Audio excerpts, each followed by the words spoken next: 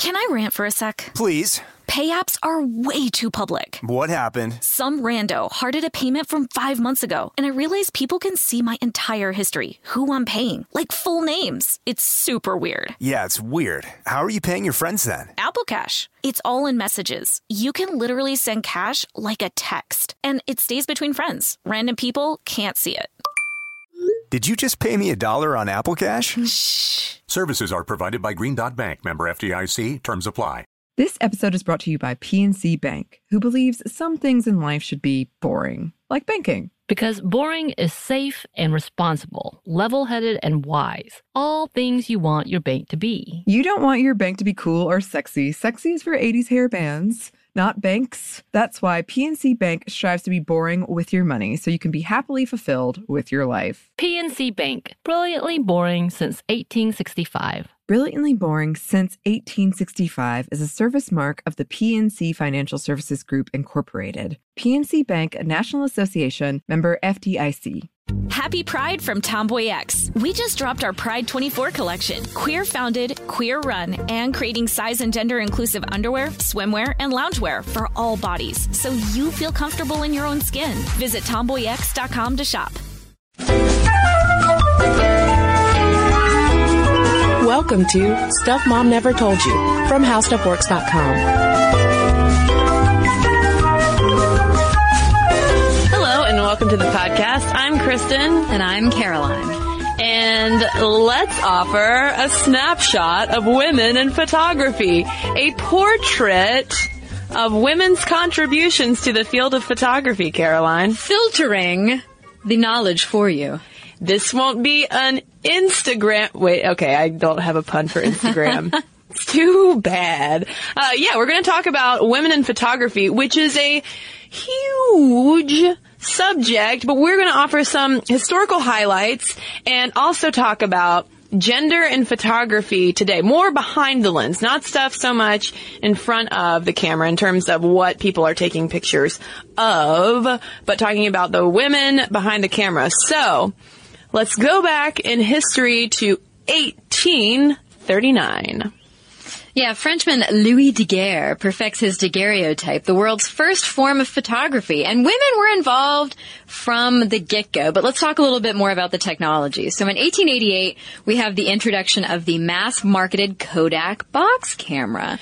And part of marketing this Kodak camera and this Kodak technology was the Kodak Girl.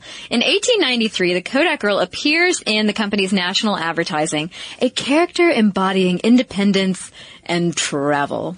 And the whole Kodak Girl thing was so significant for women in photography at the time, in the same way that we talked about in the podcast recently on secretaries, of how typewriters were initially marketed to women. It was this brand new technology, and Kodak was like, you know what? Women would love this new handheld, easier to use camera. And their advertising images showed women shooting pictures at home, out with friends, having a great time just snapping their old-timey photographs. You know, you mentioned the secretary episode and the typewriter, and I actually was thinking the same thing as I was reading this stuff. But in regards to a new industry developing, so there was no precedence for it as far as what gender it was aligned with. Because, you know, obviously we talked about in the secretary episode how it was new, the typewriter was new, and so women could just get into those jobs. It wasn't considered a male pursuit.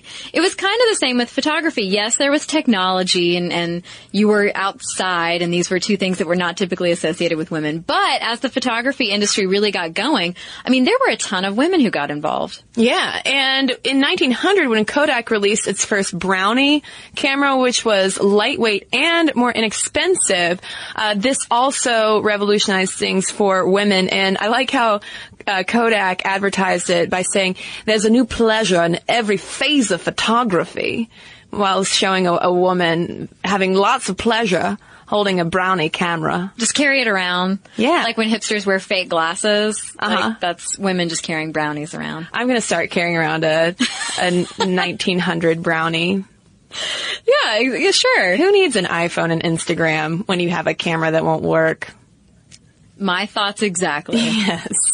All right, so, we're talking about women being outside and following different hobbies and things. In the mid to late 19th century, we get bicycles and bicycle clubs, and then photography clubs and photography bicycle clubs. Yeah, I love this. In the mid-1890s, the whole combination of cameras plus bicycles plus the emergence of the new woman who is more emancipated because she's riding a bicycle and she's taking pictures of things outside that she sees is like this huge craze for a bit. And it seems a little dangerous because I can imagine that wielding a camera while riding a bicycle. Hopefully they stopped. Yeah, I assume that they stopped. But still, it was kind of a sign of the times, though, that women were wielding this new technology and getting around on their own on bicycles. And people who were debating it at the time were saying, like, well, it seems a little risque, but I guess it's an acceptable form of women getting their exercise. And photography in general exploded. I mean, ever since, Daguerre perfected the daguerreotype, studios were popping up everywhere. Yeah, especially out west. According to foundsfsanfrancisco.org, photography became an emancipator of women out on the western frontier. And a lot of times these women would go out there following husbands, brothers, fathers, and pick up the trade from the men in their lives and continue to work the studios. So it really wasn't weird. I mean, it was like, okay, well, it's weird that there's a woman out here on the frontier, but it wasn't necessarily weird that a woman would be working at a photo studio. So women were involved in photography, like we said, from the very beginning, and particularly out west during the gold rush. They worked in all sorts of related activities, not just shooting the actual photos. They worked as studio photographers, traveling photographers, proprietors, gallery owners, retouchers, colorists, and photo mounters. And they also joined the swelling ranks of amateur art photographers. And these women who worked particularly as like colorists and retouchers could actually make a lot more money than women could in other traditional female roles at the time. In the same way, again, echoing that Secretary podcast, in how early typists were earning a lot more money than they could, say, as garment workers, which was one of the most common ways for women to earn money outside of the home. But in the West, which was mostly dominated like by men who were out there for the gold rush, from 1850 to 1900, there were 77 working female photographers and 205 women earning a living in related trades, along with 52 women who were documented as amateur or fine art photographers, which sounds like a small group of women, but considering their proportions in relation to the gold rush population was very sizable. Yeah, and one woman who advertised her services out there was Julia Shannon, who in 1850 put an ad in the San Francisco Alta newspaper. Notice, daguerreotypes taken by a lady. Lady is capitalized. Those wishing to have a good likeness are informed that they can have them taken in a very superior manner, and by a real live lady, too, in Clay Street, opposite the St. Francis Hotel at a very moderate charge.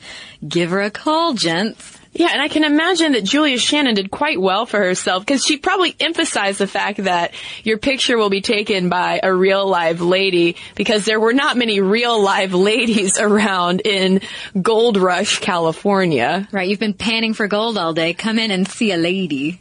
But why, Caroline, were women able to pursue photography in these early years? It wasn't just because of the Kodak girl. It's that whole fact of the technology being brand new and therefore not gender segregated yet.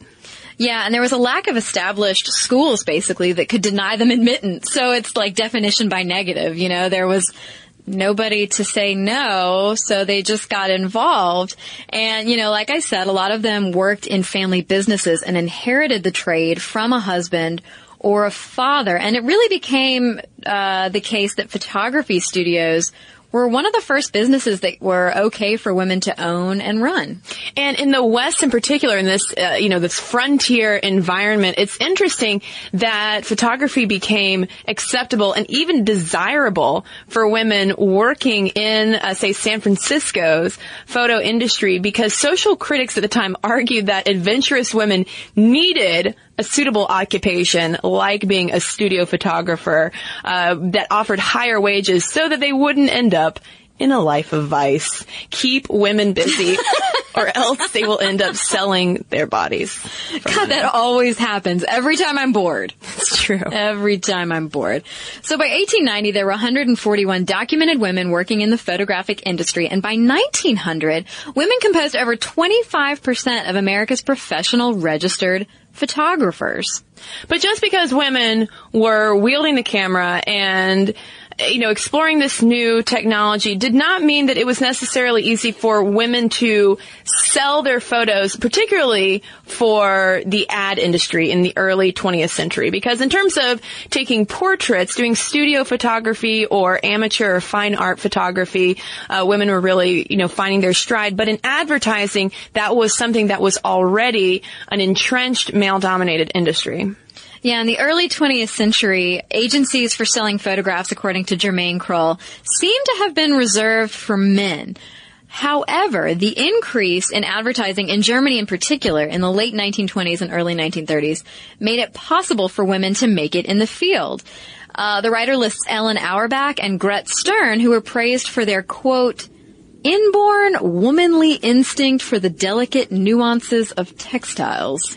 Which sounds like a whole lot of benevolent sexism, saying, oh, you're so good at this because you are a woman. You're so good at knowing what cloth looks like because you're empathetic. But by that same regard, too, as women start making strides in more of the business side of photography, it still took a while for them to be taken seriously. From the 1940s on, there were gains in advertising, fashion, and publicity photography. And in a 1945 summary of photography-related opportunities for women, one commentator urged women to earn, quote-unquote, pin money by supplying magazines with pictures of domestic subjects at between $2 and $5 a print. And speaking of the $2 to $5 per print, again, same as with secretarial work around the same time, even though those kinds of jobs were allowing women to earn more wages than they would in other industries, they were still being paid about half as much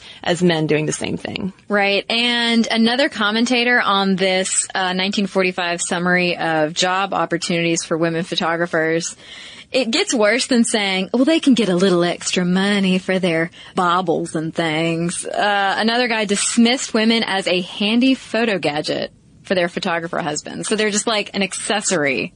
Yeah, that is one thing that photo historians will point out is that for even the more recognized male photographers of the era, they had, often wives with them who were traveling and helping them develop their films, set up their shots, doing all of this very integral work. But during World War II and that manpower drain, as a lot of men left their jobs to go fight, female photographers got improved access to especially women's magazines such as Better Homes and Gardens, House Beautiful, House and Garden, and McCall's.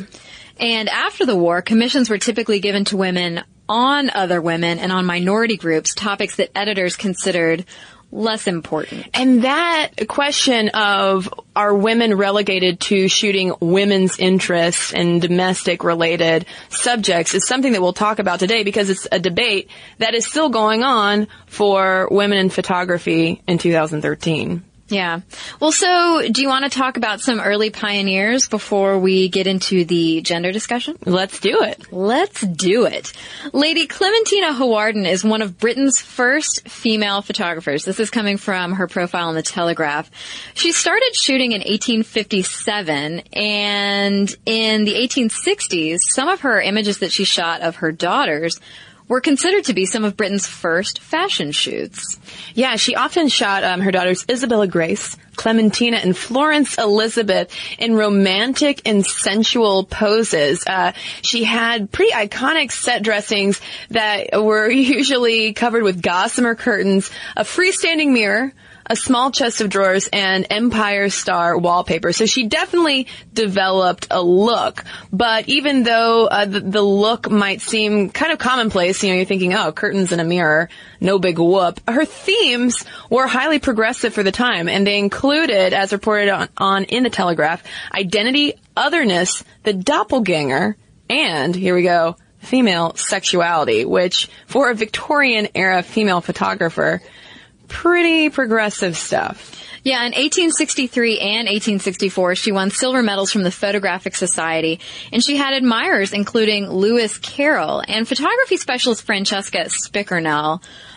In recent times has said that the photography recognition she received was a tremendous achievement. She said most photography was very masculine and mostly architectural, so these elegant feminine shots really stood out at that time. Can I rant for a sec? Please. Pay apps are way too public. What happened? Some rando hearted a payment from 5 months ago, and I realized people can see my entire history, who I'm paying, like full names. It's super weird. Yeah, it's weird. How are you paying your friends then? Apple Cash. It's all in messages. You can literally send cash like a text, and it stays between friends. Random people can't see it. Did you just pay me $1 on Apple Cash? Shh. Services are provided by Green Dot Bank, member FDIC. Terms apply. This episode is brought to you by Snagajob. Snagajob is where America goes to hire, with the deepest talent pool in hourly hiring. With access to over 6 million active hourly workers, Snagajob is the all-in-one solution for hiring high-quality employees who can cover all your needs. On demand, temp to hire, part-time, or full-time. You name the position: warehouse worker, retail associate, grocery store clerk, fitness trainer, baker, stylist, bellhop, podcast producer. Yeah, Snagajob's got a worker for that. With their easy-to-use platform, you're able to seamlessly post and fill available positions quickly with a dedicated customer support team to provide all the help you need along the way. Kind of nice knowing you have a talent pool like that in your own backyard, right? Snagajob is the partner you need to keep your business running smoothly. Visit snagajob.com or text SNAG to 242-424 to talk to an expert. Snagajob.com, where America goes to hire. Happy Pride from Tomboy X. We just dropped our Pride 24 collection. Queer founded, queer run, and creating size and gender inclusive underwear, swimwear, and loungewear for all bodies, so you feel comfortable in your own skin. Visit tomboyx.com to shop. Now, a contemporary of Howarden's was Julia Margaret Cameron, and she's been highly praised, more so by contemporary critics than her critics at the time. She received her first camera, I thought this was funny, when she was 48 years old in 1863, and her kids essentially moved away and were like, here, Mom, have a camera to keep yourself entertained. And we all know what happens to women who aren't occupied. Oh, yeah, that's right. Miss Cameron might have otherwise ended up on the street. But she was deeply religious, well-read, and eccentric, and had some pretty famous friends, such as Charles Darwin, Alfred Lloyd Tennyson, and Robert Browning. And Cameron immediately started taking all sorts of pictures, especially portraits and figure studies on literary and biblical themes, which was something that was unprecedented. And she quickly became one of the most highly admired Victorian photographers. Yeah, she was a very quick learner. Within a year and a half, she'd sold 80 prints to the Victoria and Albert Museum. But she also went about in an entrepreneurial fashion, rapidly copywriting her work, exhibiting her work, and she even established her own 2-room studio. But she did get snubbed, as I said, from some of her critics at the time. In the Photographic Journal in 1865, someone commented that Mrs. Cameron exhibits a series of out-of-focus portraits of celebrities. We must give this lady credit for daring originality, but at the expense of all other photographic qualities. And not surprisingly, such criticism infuriated Cameron, but she pretty much got the last laugh because, for instance, a lot of our information about her is coming from the website of the Metropolitan Museum of Art. Right. So she certainly put her stamp on art history at large. That's exactly right. Moving forward just a little bit, we have Frances Benjamin Johnston, who's one of America's first and foremost women photographers. She trained in Paris in art and in photography at the Art Students League in D.C. and opened her own studio around 1890. And what really helped her out is Johnston's family's social status. They gave her access to the first family and leading Washington political figures. That helped her launch her career as a photojournalist and a portrait photographer. Yeah, for instance, thanks to a letter of introduction from Teddy Roosevelt, no big deal, Johnston boarded Admiral Dewey's flagship and interviewed him en route to the Philippines, which, I mean, this is going on in the late 1800s, early 1900s, and Johnston was, you know, a pretty pioneering woman in general to be hanging out on a ship like that. And there's this great, iconic picture that she took. It's a self-portrait of her, and she's sitting in a chair, hunched forward, and she has her skirt pulled up to reveal her petticoat, which is very risque at the time. I want to say she's smoking a cigarette, too, and it's a very masculine pose, but you can just tell from it that she gave no hoots about what people thought of her. No hoots were given. And in 1900, Johnston was chosen as one of 2 American women delegates at the International Congress of Photography, where she spoke out on behalf of women photographers and displayed pictures from 30 female colleagues around the U.S. Yeah, and she was really promotional of women getting into photography. She wrote a series of articles, for instance, in the Ladies' Home Journal, and there was one 1897 article she wrote called What a Woman Can Do with a Camera, in which she talks about the qualities that you need to be a solid photographer, and she says, the woman who makes photography profitable must have, as to personal qualities, good common sense, unlimited patience to carry her through endless failures, equally unlimited tact, good taste, a quick eye, a talent for detail, and a genius for hard work. And I think that advice is probably still the advice that would be given to women looking to pick up the camera today. But the thing is, and Johnston's story points to one of the reasons why we wanted to highlight women in photography, is that even though at the time she was this very important pioneer and had a pretty high public profile, the first significant monograph of her work didn't come around until 1970. She's one of many female photographers who were making great strides during the time, but who have been pretty much ignored in photo history up until recent decades.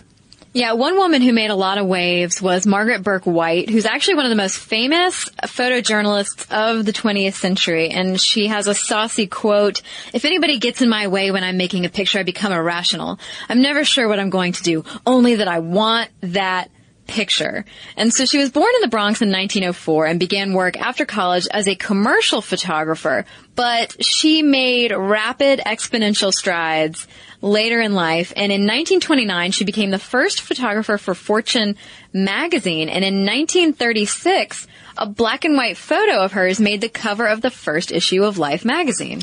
Yeah, it was an image of the construction of the Fort Peck Dam, which was a public works administration project to build the largest earth dam in the world during the Great Depression. And in getting that gig, she was the only female Life magazine staffer, and she invented the photo essay for the magazine, and her work became very famous at the time. And she began as a commercial photographer documenting the achievements of corporation, and then applied that dramatic style that she honed with industrial and architectural subjects to photo essays in places all around the world, including Germany. She actually took pictures from one of the concentration camps that was being liberated at the time, and those pictures, I mean, it just shocked audiences around the world. She also took pictures in the Soviet Union. She was, I think, the first Western photographer to go to the Soviet Union.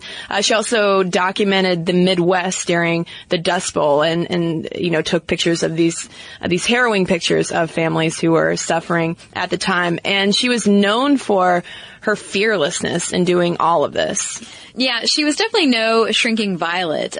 She was the first female war correspondent and the first to be allowed to work in combat zones during World War II.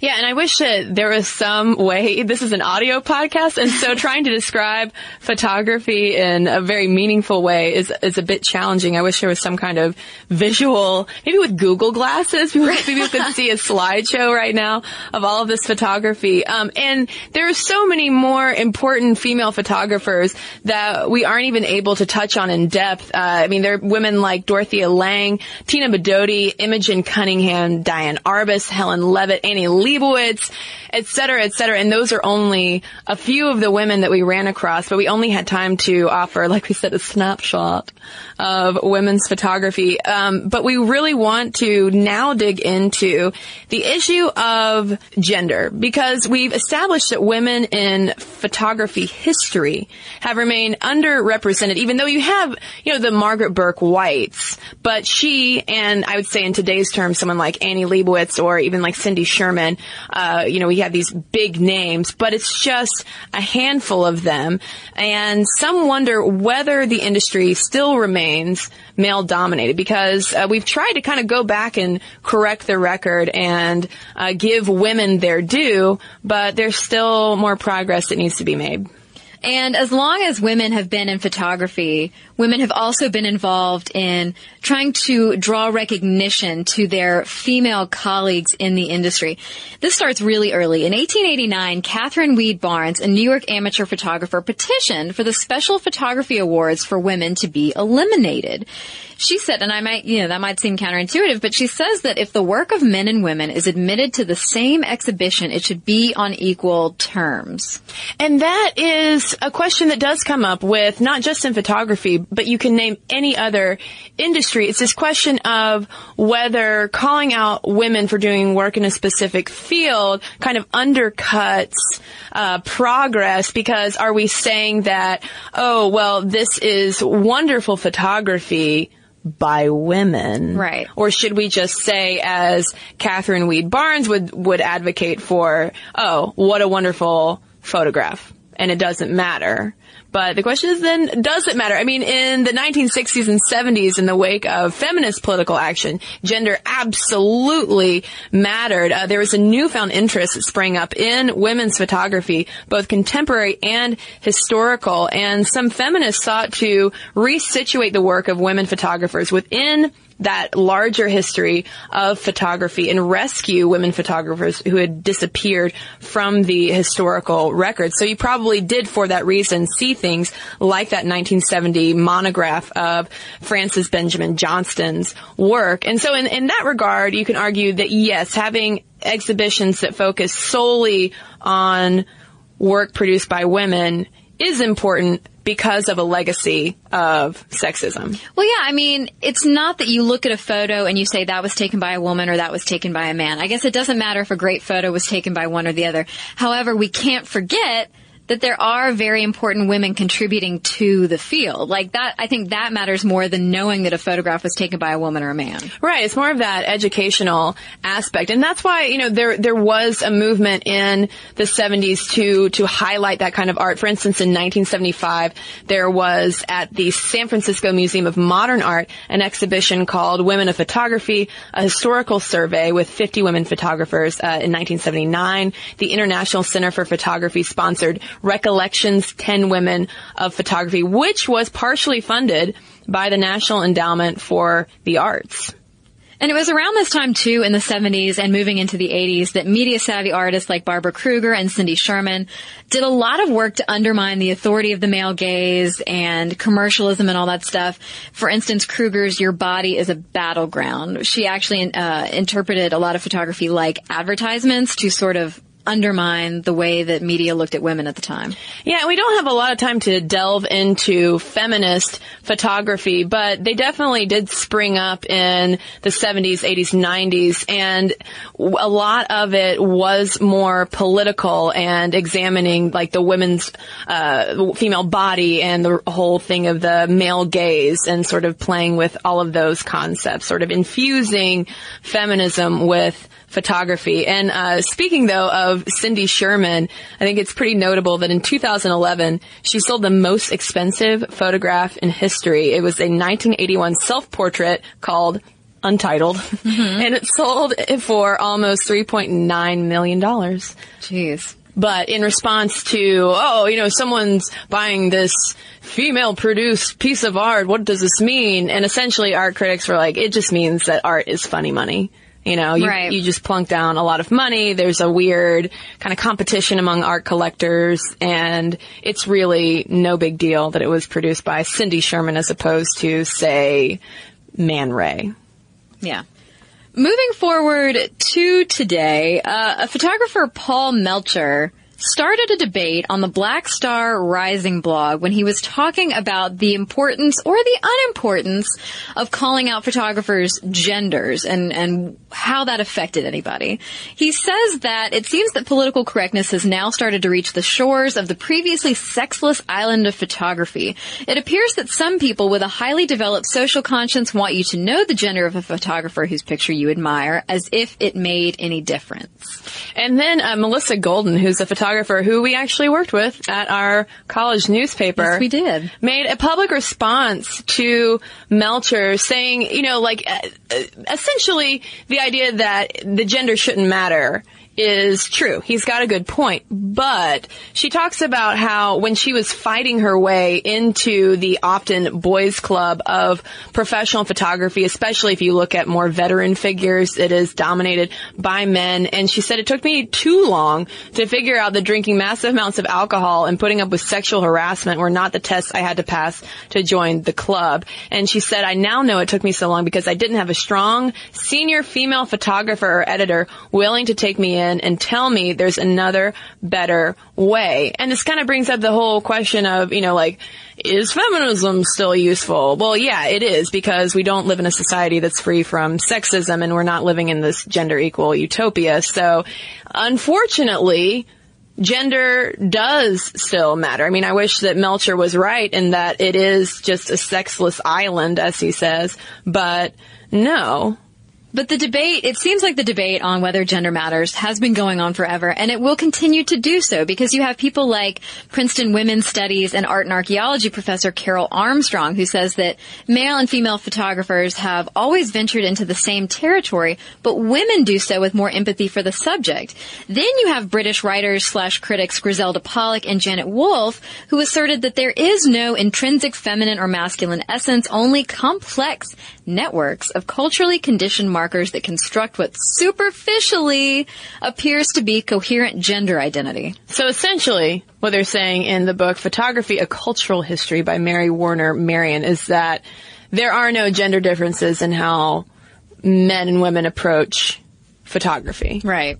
And that is echoed in a blog post on the News Photographers Association of Canada blog by Renee Blackstone. She interviewed a number of female photojournalists on the question of whether gender differences exist, because you do that issue of, women have more empathy with their subjects. Women might be able to approach a situation, a more sensitive situation, better than a male photographer could.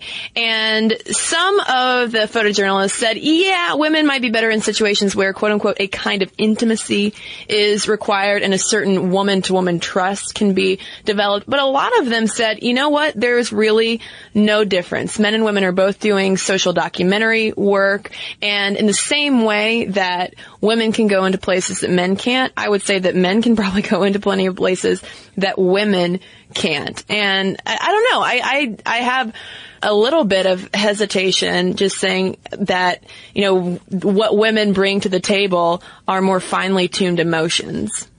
I think that while, yes, your emotions will influence your art and your work, I don't know that that should be, the platform on which we call for equality or progress. Yeah.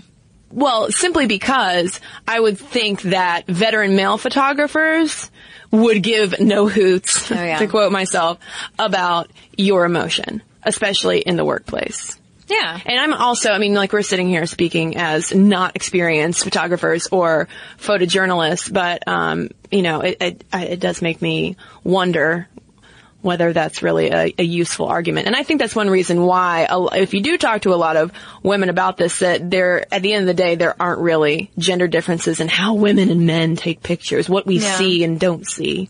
When I worked at the newspaper, half of our photo staff was men, half was women, and they were all brilliant, but they weren't, maybe it's because we were in a metropolitan newspaper and we weren't sending people to Iraq or anything to take dangerous pictures, but it's like, they went to their various county fair assignments and criminal trial assignments and took pictures, and I mean, they were all brilliant. It wasn't a case of like, we need to send Jackie to this one because she's a girl, and we need to send, Mike to this one because he's a boy. Jackie's going to the baby judging contest. Jack's going to the NASCAR race. Go.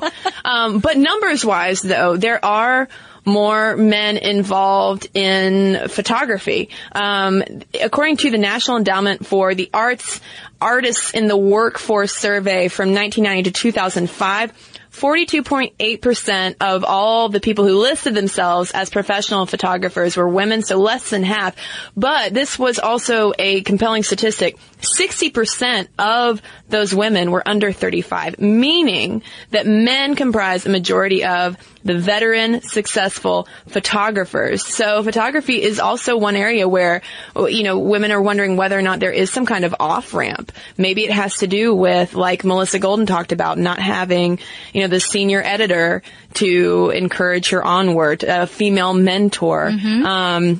There's a question of why in a lot of art schools, women might be outnumbering men in the student body in terms of who's studying photography, but once they get out, they seem to thin out. Yeah. Well, what really thins out is pay for women. Oh, no. Because according to this report, there's a major pay gap. The median income for a male photographer is $35,500. For a woman, it's $16,300.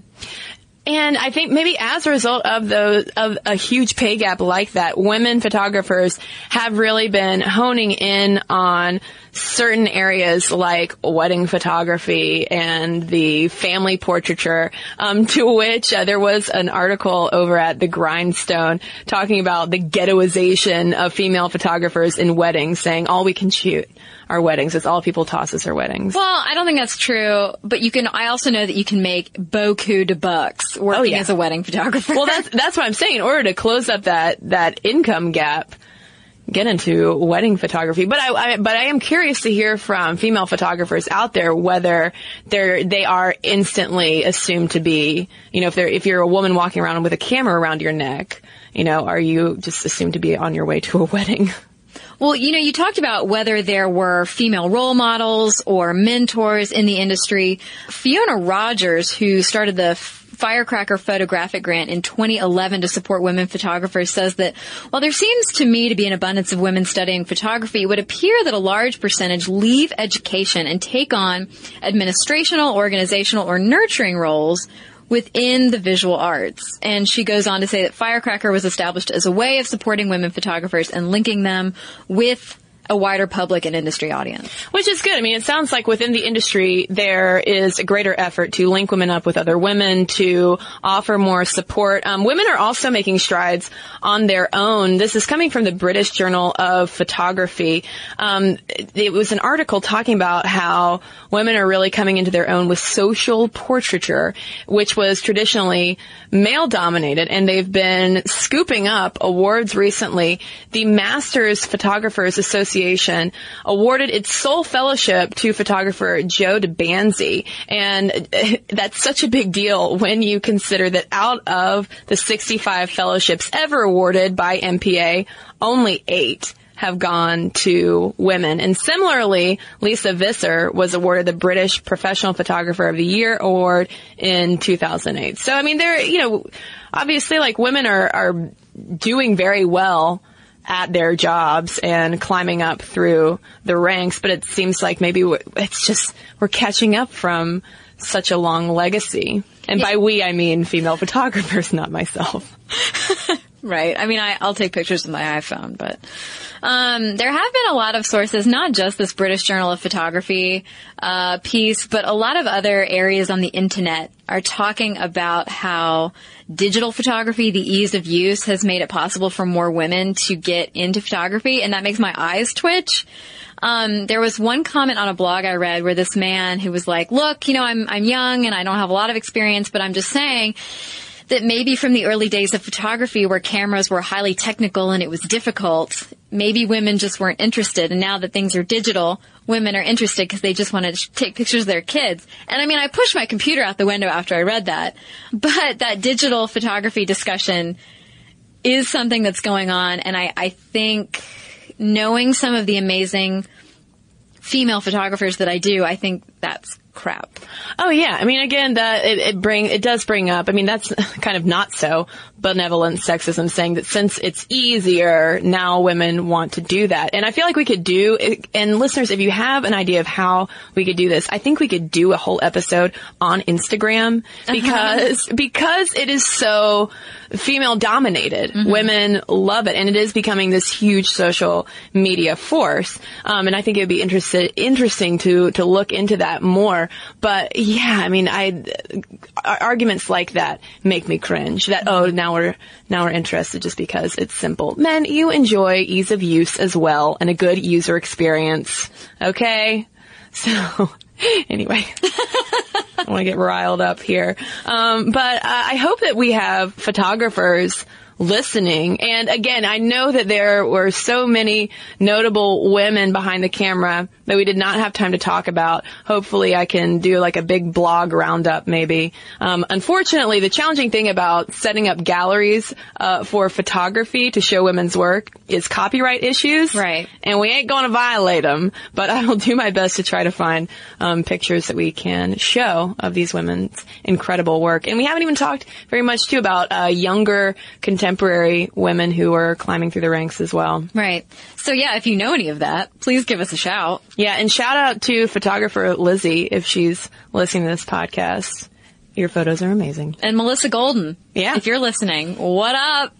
And all the photographers out there. Send us emails though, momstuff@discovery.com. I'll be curious to hear everyone's thoughts on this. And of course you can find us on Facebook if you'd like to send us a message that way, or tweet us at momstuffpodcast. And before we get to a couple of your letters, let's take a quick break, Caroline, and then we'll come back. This episode is brought to you by Snagajob. Snagajob is where America goes to hire, with the deepest talent pool in hourly hiring. With access to over 6 million active hourly workers, Snagajob is the all-in-one solution for hiring high-quality employees who can cover all your needs. On demand, temp to hire, part-time, or full-time. You name the position: warehouse worker, retail associate, grocery store clerk, fitness trainer, baker, stylist, bellhop, podcast producer. Yeah, Snagajob's got a worker for that. With their easy-to-use platform, you're able to seamlessly post and fill available positions quickly with a dedicated customer support team to provide all the help you need along the way.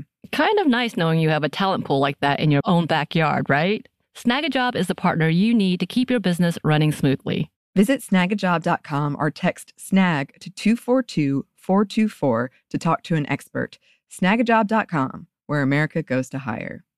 Happy Pride from Tomboy X. We just dropped our Pride 24 collection. Queer founded, queer run, and creating size and gender inclusive underwear, swimwear, and loungewear for all bodies, so you feel comfortable in your own skin. Visit tomboyx.com to shop.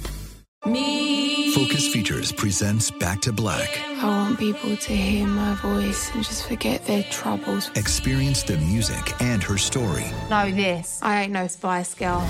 Like never before. That's my daughter. That's my Amy. On the big screen. I want to be remembered for just being me. Amy Winehouse, Back to Black, directed by Sam Taylor Johnson. Rated R, under 17, not a minute without parent. Only in theaters May 17th. Back to our letters. I have one here from Madeline talking about cleanliness in same-sex households. She says, I totally agree that men and women don't have innate differences in cleanliness, just culturally imposed differences. I am a bisexual woman and I have been in monogamous relationships with men and women.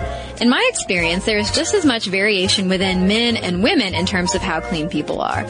I have been with clean men, filthy men, clean women, filthy women, etc. However, in my relationships with the opposite sex, there has been that unspoken assumption that I will be cleaning up. This can easily be remedied by dividing chores and letting your boyfriend, dude, whatever, do his chores in his own time. With my same-sex relationships, chore delegation has been smoother since we have both been trained to constantly be thinking about how we look. Luckily, my fiancé and wife-to-be is in the healthy middle ground of the slob OCD continuum. Congratulations, Madeline, and thank you. Well, I've got an email here from someone who would like to remain anonymous because she's writing in about her labiaplasty. She writes, I had a labiaplasty at the age of 15 and it dramatically changed my life for the better.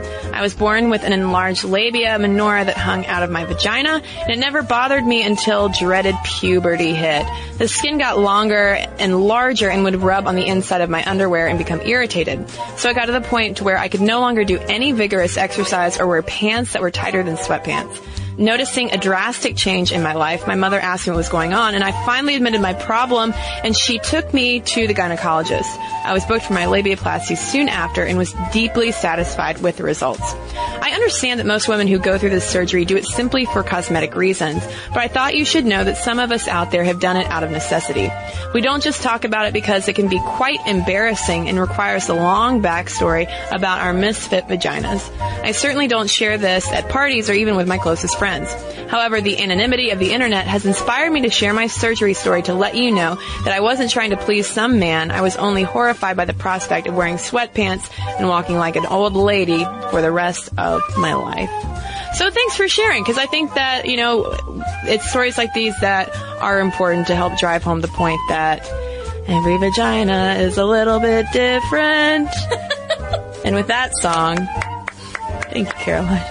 Send us your emails, momstuff@discovery.com. You can also Facebook us or tweet us at momstuffpodcast. You can also follow us while you're at it on Tumblr. We're at stuffmomnevertoldyou.tumblr.com. And we're now on YouTube. You can watch us. That's right. Go to youtube.com/stuffmomnevertoldyou and click subscribe if you don't mind. And watch us. We're coming at you 3 times a week over there.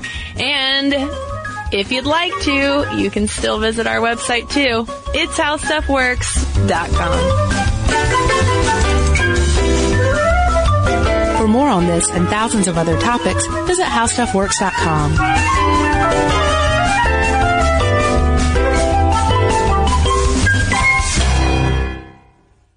This episode is brought to you by PNC Bank, who believes some things in life should be boring, like banking. Because boring is safe and responsible, level-headed and wise. All things you want your bank to be. You don't want your bank to be cool or sexy. Sexy is for 80s hair bands, not banks. That's why PNC Bank strives to be boring with your money so you can be happily fulfilled with your life. PNC Bank, brilliantly boring since 1865. Brilliantly Boring Since 1865 is a service mark of the PNC Financial Services Group, Incorporated. PNC Bank, a National Association, member FDIC. Happy Pride from Tomboy X, celebrating pride in the queer community all year. Queer founded, queer run, and the makers of the original boxer briefs for women, creating sustainable size and gender inclusive underwear, swimwear, and loungewear for all bodies so you feel comfortable in your own skin. Tomboy X just dropped their Pride 24 collection. Obsessively fit tested for all-day comfort in sizes 3 extra small through 6X. Visit tomboyx.com. What kind of fun is waiting for you at Kings Island? The holy cow, we're way too high and here comes the drop kind of fun. The make a splash all summer kind of fun. The I can't believe I ate that whole funnel cake. Let's get another kind of fun. But most importantly, at Kings Island, you'll find for the fun of it kind of fun. Don't wait to start your fun season. Kings Island is now open on weekends.